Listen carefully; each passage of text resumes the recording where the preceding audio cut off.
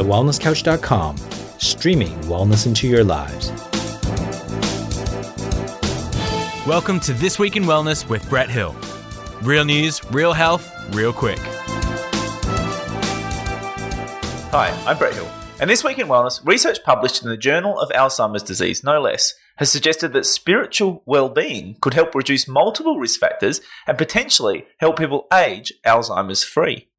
This new research published in May 2021 found that spiritual fitness, focusing on psychological and spiritual well-being, and Kirtan Kriya, a simple 12-minute meditative practice, left the authors to state that making a commitment to brain longevity lifestyle, including spiritual fitness, is a critically important way for aging Alzheimer's disease free.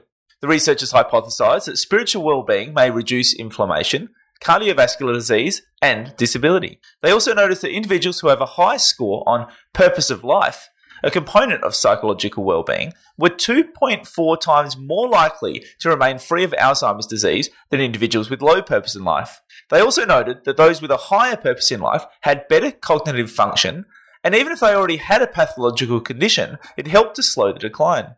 The meditative practice, Kirtan Kriya, involves 4 sounds, breathing, and repetitive finger movements. It's been shown in studies to reduce stress, decrease depression, increase well-being, increase grey matter volume, and increase blood flow to areas of the brain involved in cognition and emotional regulation.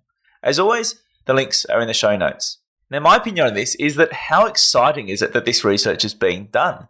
Not only that they're getting these amazing results, but the fact that the questions are being asked in the first place. It's a fascinating philosophy, and as we always say on this program, the philosophy you have is what determines the questions you ask, and the questions you ask determines the answers you get from your research. So it's wonderful to see this sort of philosophy being applied in research, and this sort of research being done, and long may it continue. Let's hope that this sort of philosophy in terms of research gets applied to the way we move, the way we eat, to all aspects of research. Let's start looking at what we can do to make our bodies healthy, not just what we can do to avoid particular diseases, and not just what we can do to manage particular diseases when we get them. And, it just makes sense that when it comes to our brains, even our grandmas used to tell us, use it or lose it. You need to keep firing your brain in order to keep it functioning well. And I think particularly what this research is showing is it's not just about firing your brain. It's about firing your brain in the right way, firing the right pathways that help your brain and your body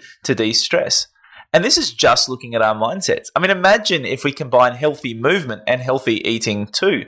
We've seen other research, we've shared other research on this show that has shown the impact of healthy movement on prevention of Alzheimer's, on keeping your brain functioning well, which once again makes sense. We know the stimulation that comes, especially stimulation from your spine when you do move well, and how that can impact your brain. And we've certainly seen the importance of healthy eating, particularly getting some healthy fats into your diet in order to keep your brain functioning well as well. So, imagine if we could then go further and do a study where we had people thinking well, eating well, and moving well, and seeing what impact that had on their risk of Alzheimer's disease. That would be truly amazing.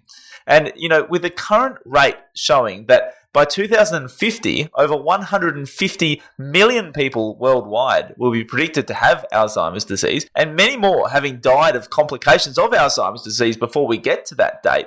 It just shows just how important it is that we start thinking about the health of our brain and thinking about the health of our whole body. Because at the end of the day, eating, moving, and thinking well are not just things you should do to prevent one disease. They're essential nutrients for human health. And so whilst you can do all of these things in order to help keep your brain functioning well, it's going to do a lot more for you than that. It's going to have wide-ranging effects on your body, on your physical body, on your mental body, in ways that no medication ever could.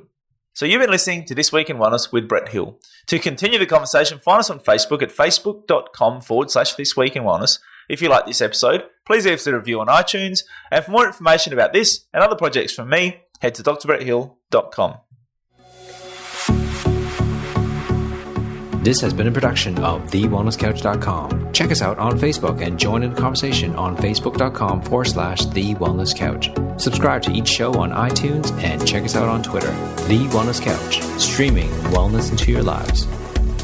Whilst the Wellness Couch presenter endeavor to provide accurate and helpful information to their listeners, these podcasts cannot take into account individual circumstances and are not intended to be a substitute for health and medical advice from a qualified health professional. You should always seek the advice of a qualified health professional before acting on any of the information provided by any of the Wellness Couch podcasts.